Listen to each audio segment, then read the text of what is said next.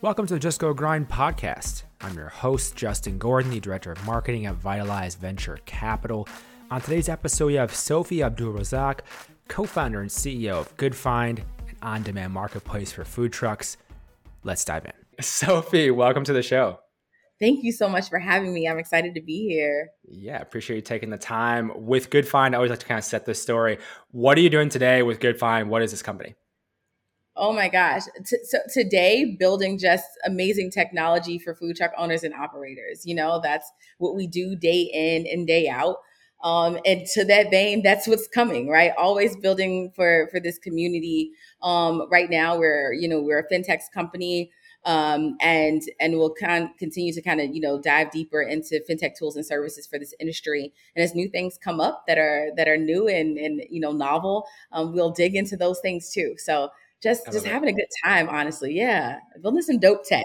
I love it. There's so much I want to dive into with this company. And I always love to start at the beginning, kind of come back. So take me through the idea for this. How did this come about in the first place, Sophie? Yeah. Oh my gosh. So my co-founders and I are all first generation Americans. And so we are always on the hunt for really great authentic cuisine.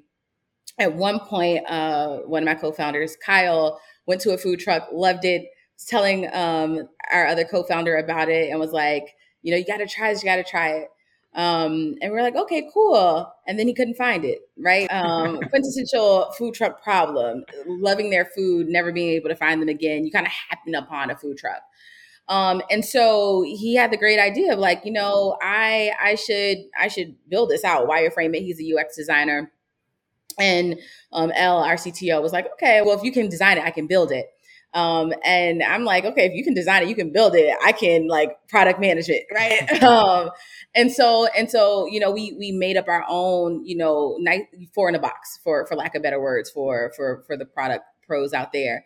And we could, build, design, and manage everything in house. And that was kind of the start, wanting to just locate really great food trucks and do it in a central place because people don't like to follow a million social medias. You only have so much app space on your phone. So we set out to solve that problem and then ended up in the fintech space, but all started with just loving great food and wanting to find it again.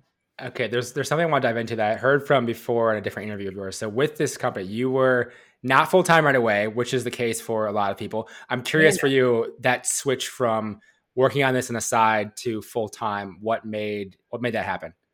Being venture-backed was very helpful. That will do it. I would love to say it was something else, but bootstrapping is a part of the game, especially for founders like myself.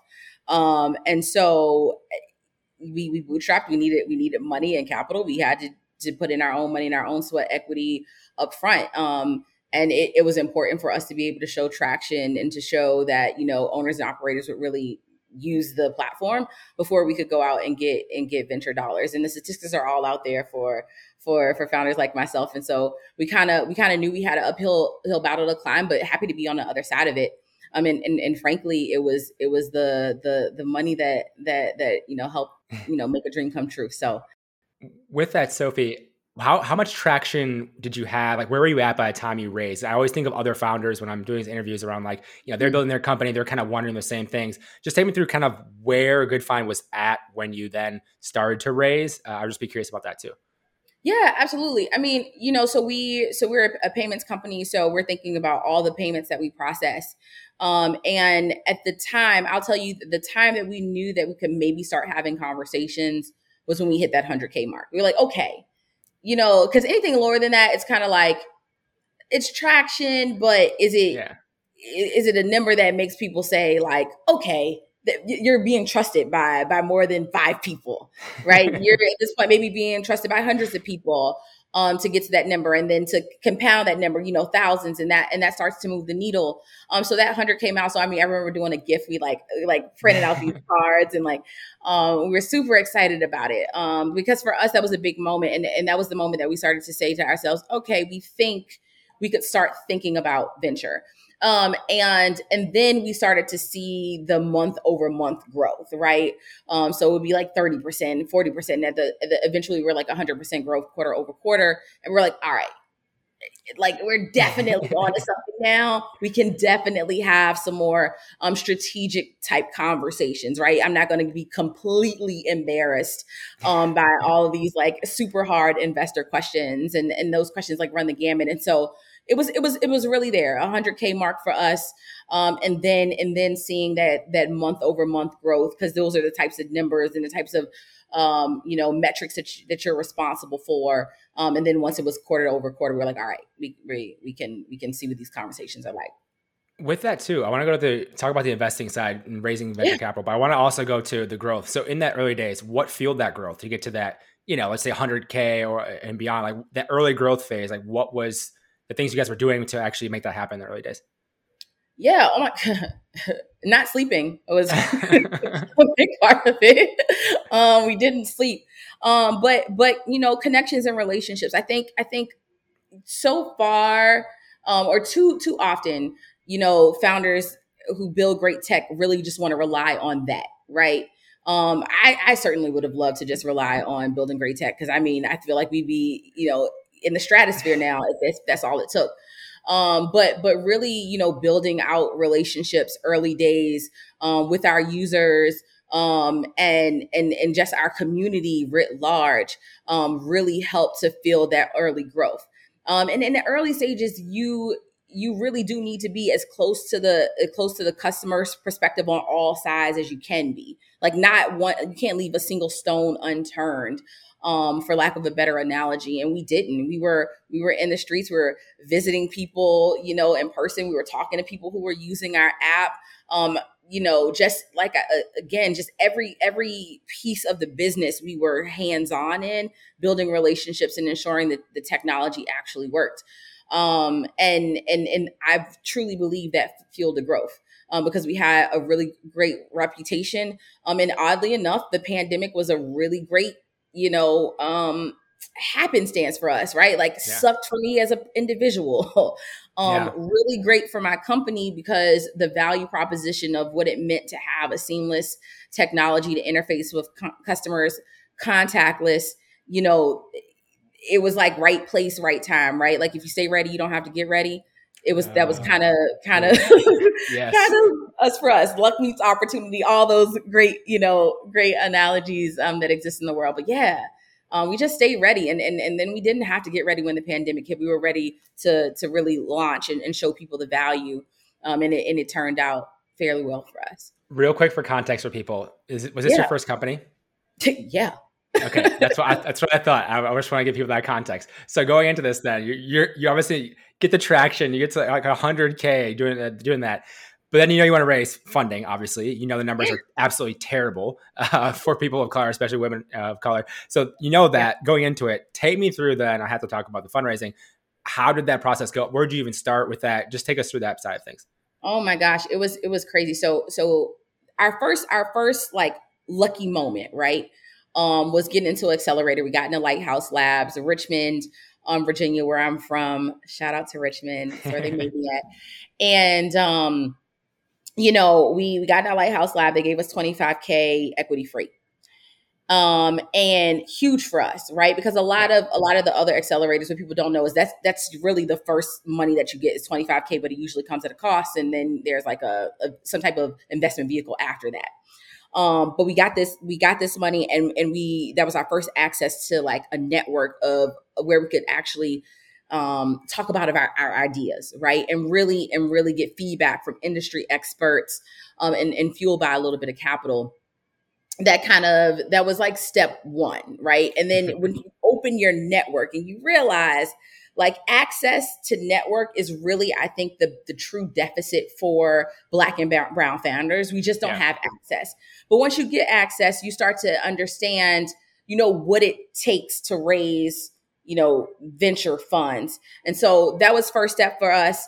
Built out our first like revenue generating product that led us into growth, that led us into VC. And so it was all like, I want to say it was just like this linear path. Like I read something in an article, and then that article like really gave me the steps to make it to this, that, and the third, but it wasn't like that. We got access to a network. We got tons of different advice. Some of it stuck, some of it didn't. But that entry started to get us our first nose. And let me tell you something very powerful about getting your first nose. It like sucks. It's a really big ego hit. Yeah. But getting your first nose like is what leads you to your first yes, right? Because you start to understand the types of questions that are going to be asked, the types of traction that you need. And doors that are closed aren't necessarily like a door that won't give you your next opportunity, right? Like a lot of the funds that said no really early on, and it really did delay our eventual venture process. They opened the door to other funds that might be, interested, et cetera, et cetera. So it was Lighthouse Labs that got us our first network. Our first check though came by complete happenstance. My co-founder filled out a matching, it was like a startup matching system that Lolita Tal put out. Yeah. I interviewed her about that actually. Yeah, it's super cool. We filled out a questionnaire. We got connected to what ended up being our lead investor. Hardest, call of my life, and I almost missed it. Because I was like, oh, this isn't for investment. This is just, we're just getting advice. And I had a full-time job, and I'm like, I'm running a team. I got to be at this meeting. Meeting got canceled with my SVP, and I was like, oh, I'll just hop on the call. I have the time. And that led to my lead investment. So insane. But again, all those no's and the access to the network ahead of time really made me prepared for a lot of those questions that I ended up getting on that call, which eventually led to our first, venture check. So winding road. with that, you mentioned with Lighthouse, obviously that's an accelerator. Like you said, it's no equity. So they give $25K equity free, which is great. Huge for founders. Take me through, I think in another podcast, you mentioned you had done maybe a couple of accelerators. Just take me through how you even found the accelerators you did, which ones you ended up going with, why you went, when I'm going with them. I'm curious about that because a lot of founders are thinking about, especially if you have no networks, as you mentioned, do I go to an accelerator or not? Just take me through your thinking around that and how the experience was around accelerators for you. Yeah, we started off in incubators, which are like accelerator light, and they're helpful for many reasons and in a little less helpful in many ways too. But great starting points, great launch pads. Because they basically tell you what you need to get into an accelerator, right? An accelerator really is to take your company or a good idea and accelerate it. An incubator is one of those things where you can have like the ideas and you can go back and forth with other founders, et cetera. So we kind of started there. And just hungry in the space, really wanted to understand what it takes. After like an incubator, like Seed Spot, et cetera, we then heard about Lighthouse Labs, right? It really was just one of those things where in the incubator, they were talking to us about accelerators. You heard big names like Techstars, YCOM. I mean, the big ones are out there, and they're awesome. And but we got word of Lighthouse, and we heard that it was equity free, and we were like, whoa, really? Like this is gonna, like, they don't want anything. They was like, this has to be a trick. But what's the catch? It was the catch. But it wasn't, and so we applied and we got accepted. And the rest is history. But it really was just being in an incubator first, hearing about accelerators, and they would tell you about all the different ones that are out there, how to search. There are really big accelerator networks like GAN and others where you can where there are tons of GAN members, right? So Lighthouse Labs is a part of the GAN network, but you can kind of look them up, right? Yeah. Like the great thing about funders is they want, for the most part, family funds being excluded, but they want to be found, right? So the information is out there for you from accelerators to apply.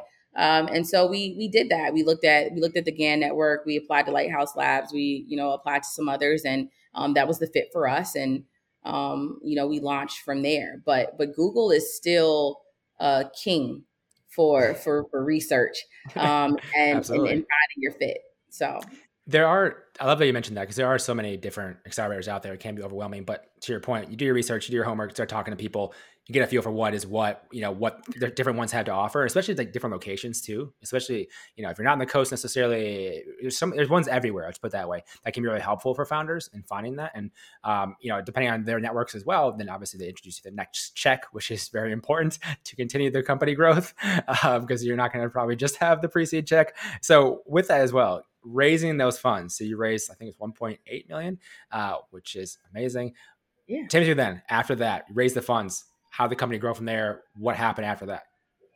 Yeah, absolutely. So initially you raised 1.8, and that really fueled the growth of our fintech products and services. We started off wanting to solve a problem for ourselves. And I think, and that's how we happened upon entrepreneurship. I think we always kind of knew we wanted to do something special for people much like ourselves, but what that looked like, we had no idea. And so we found this problem that we wanted to solve for ourselves, and we solved it. And as we started to do that, we learned that it wasn't really solving the problem that the community was having, right? Inherently it was, because if your customers can't find you, it's a problem. but that's what happened. That wasn't the problem that they perceived, right? They perceived other things as problems to solve. And we listened to them all and kind of were like, okay, this is where we can start. This is where we can add value. And we built that out first. And so the money really helped to accelerate that vision. It probably would have taken us, a year and a half or so to be able to build what we were able to build in 6 months with funding, right? And we are a technical team, so we are able to build all of our things in house. We didn't have to outsource, but that extra fuel of people was really necessary to accelerate that growth. And then we started to think about, okay, what does it look like to scale and get the word out? And so, and now we're in that really fun phase of being more in one place, and what complications that brings on. And of course, you kind of go back to the funding well when you're at that stage as well. So at this point, I've raised over $3 million, but I think it's been really enlightening to me to see my company go. First I use the money for product. Then now I'm like, okay, product's solid. Like, it's just really good. And so now it's like, scale, what does that look like? Right. Yeah. And how do you attract customers, and what is that secret sauce? And all of that. So that's what it is now. And it's fun, and it's at every stage is different. And at every stage of capital you're raising for a different reason. Absolutely. But interesting every time nonetheless. Okay. With this too. So think about, you mentioned scaling, you mentioned going to beyond one city. So how do you look at expansion in terms of, do you go city? Are you going city by city by city? Is it like you can bring anyone on board anytime? Like, just walk me through that, because I've had these different businesses on the show before where you have that some have to go city by city. They have like a execution plan for each city. Some they don't necessarily have to, so they end up going more broadly. Not necessarily the best strategy. It depends on what you're looking at. For you and GoodFind, like, how do you look at that? I mean, at the end of the day, I think we look at it as a two-pronged approach, right? Like, there's a part of me that always wants to go broad, right? And to your point, there are a lot of complexities with going broad, because do you really, what is your messaging in that case, right? Like, how do you come up with that evergreen tone that makes sense for everyone? I think it takes a lot of learning to get there. And so my gut and where we're looking at GF right now is like, what makes sense from city to city, right? Yeah. Knowing that that's not the holistic plan.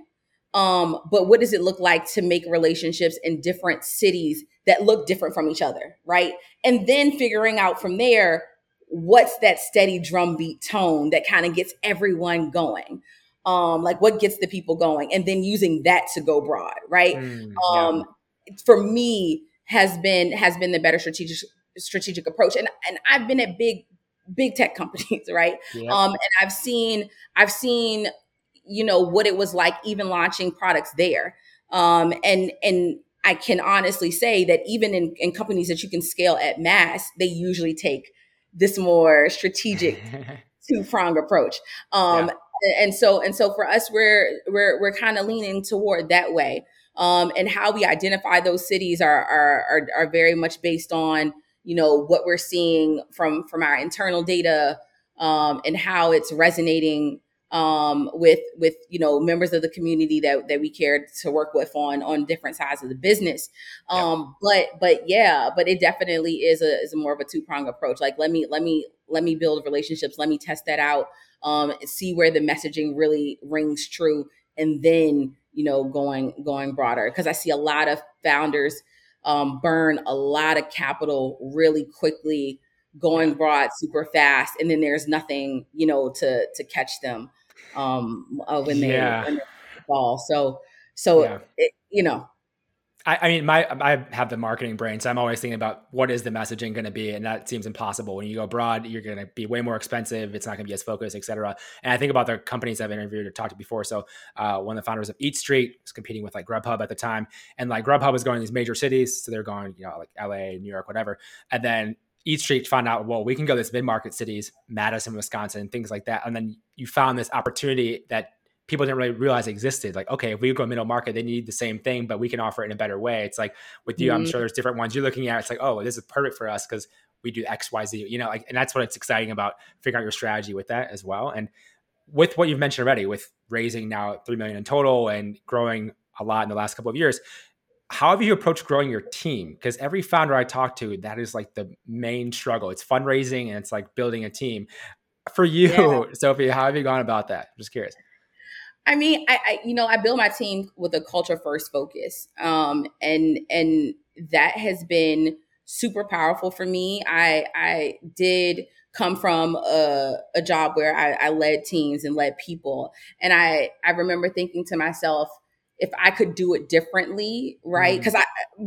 Because of whatever reason, we lost a lot of good people along the way, right? And I realized how important company culture is, investing in people and their happiness and what they're looking for, as well as having the technical skills, right? Like the thing is, in life or in business, you can always find somebody to do the job, right? Will you find somebody to do the job and love it? That's the key. And I found by leading with culture, especially our interviews, and saying like, this is what the culture is like. Like this is what we bring to the table. This is the amount of openness. We actually have a culture doc that everyone signs onto. And we have culture activities every month, and it's like, it's really ingrained, like the Good Fine Gang has a real family forward vibe. And when people interview for jobs at our company, like that's what they tell our recruiters. Like, oh my God, like everybody in this team is totally drinking from the Kool-Aid. Everybody believes in it. Everybody's passionate about it. They seem to really like each other. And I think so that culture first focus was really important for me. And I found it really impactful in a space that, especially from a development side of things, right? Like the market is hot.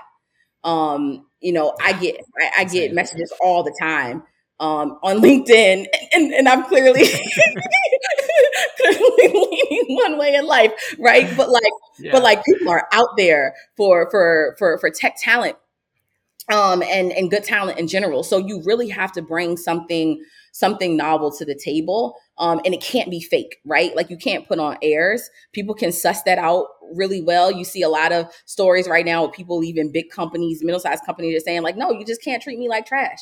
Yeah. I just don't want to be in a bad environment. Right? Yeah, I got options now. I don't have to stand I got options. Anymore. Everybody's going to pay me this money. So it's just like, like, what else are you giving? And it can't be fake. So that's the approach that I have. It's a culture first approach. I take care of my people, and in turn they take care of the company. And it's just really good vibes. Nobody hates being at work, 8 to 12 hours a day. No one. I mean, and I can say this easily because I know those that are in our company would back me up unequivocally. And I find that that's been a competitive edge and advantage for me. in such a tough market when quite frankly, like the salaries are sky high. Everybody can be, remote in some way. What really wins out is culture. And so we keep that tight. You're a few years in, I know we're almost out of time now. You're a few years in this company. You had not started a company previously. Is it what you expected, Sophie? Is it? No. Just take me through how you feeling about it. I'm exhausted every day. I still don't sleep. I thought, I would sleep a little bit more when I had great people, but it's a grind, and I think I thought because I was good at jobs before that it would come, more naturally. But honestly, it's something that I work hard at every day. Like, I don't just work hard for the people that use my platform or for my investors or for my employees. I work hard for everyone. And I'm every day I'm trying to earn their respect and their return the trust that they've given to me tenfold. So it's hard. It's nothing that I expect. Every day is different. I woke up this morning, I had a plan, I had meetings on the calendar. I I wrote everything down. I was ready to, cross off my list. And nothing went according to plan. So it's going to be a long night trying to get that list cut, checked off, but I love it. Right. And that's something that I did expect. I knew if I could spend every day helping a community that I really thought was valuable and building really just dope technology with people that I really cared about and a culture that I really love, that I would love it in spite of all the difficulties, right? In spite of the sleepless nights, in spite of a lack of like personal life. My family's always like, where are you at? I'm like, I don't know. Right? Like, both physically, I'm always traveling, and also, just like absent-mindedness of like, oh my God, I really need to call my mom, who I'm obsessed with, or my dad, who I love, immensely. And I just, sometimes I fall short, but because every day is different, but I love it. I love it. So nothing that I expected at all, but everything that I need to fuel me, from day to day. So, Sophie, I know we're out of time, but where's the best place for people to learn more and also connect with you if they'd like to? Good find everywhere, on all socials, a Y instead of an I, because we like to make it fancy. So you can always check us out there, me, LinkedIn. I'm always happy to talk to founders who care about what it's like to raise and or just want to like vent or complain or whatever the case may be. Like, I'm your girl. There were a lot of people who opened doors for me on LinkedIn and sat through tons of conversations. And so paying that forward is super, super important to me. So you can slide in my DMs. I will reply right back, and look forward to any conversations that come my way because of this. So, yes. Sophie, thank you so much for the time today. Really appreciate it. Absolutely. Thank you so much for having me. I appreciate being here. Thank you so much for listening to this episode of Just Go Grind. If you want to follow along on the socials for all things Just Go Grind and with me as well, you can find Just Go Grind on Instagram and Twitter at Just Go Grind. You can find me on Twitter at JustinGordon212. Find me on Instagram, JustinGordon8. Thank you so much for listening. Have a great day.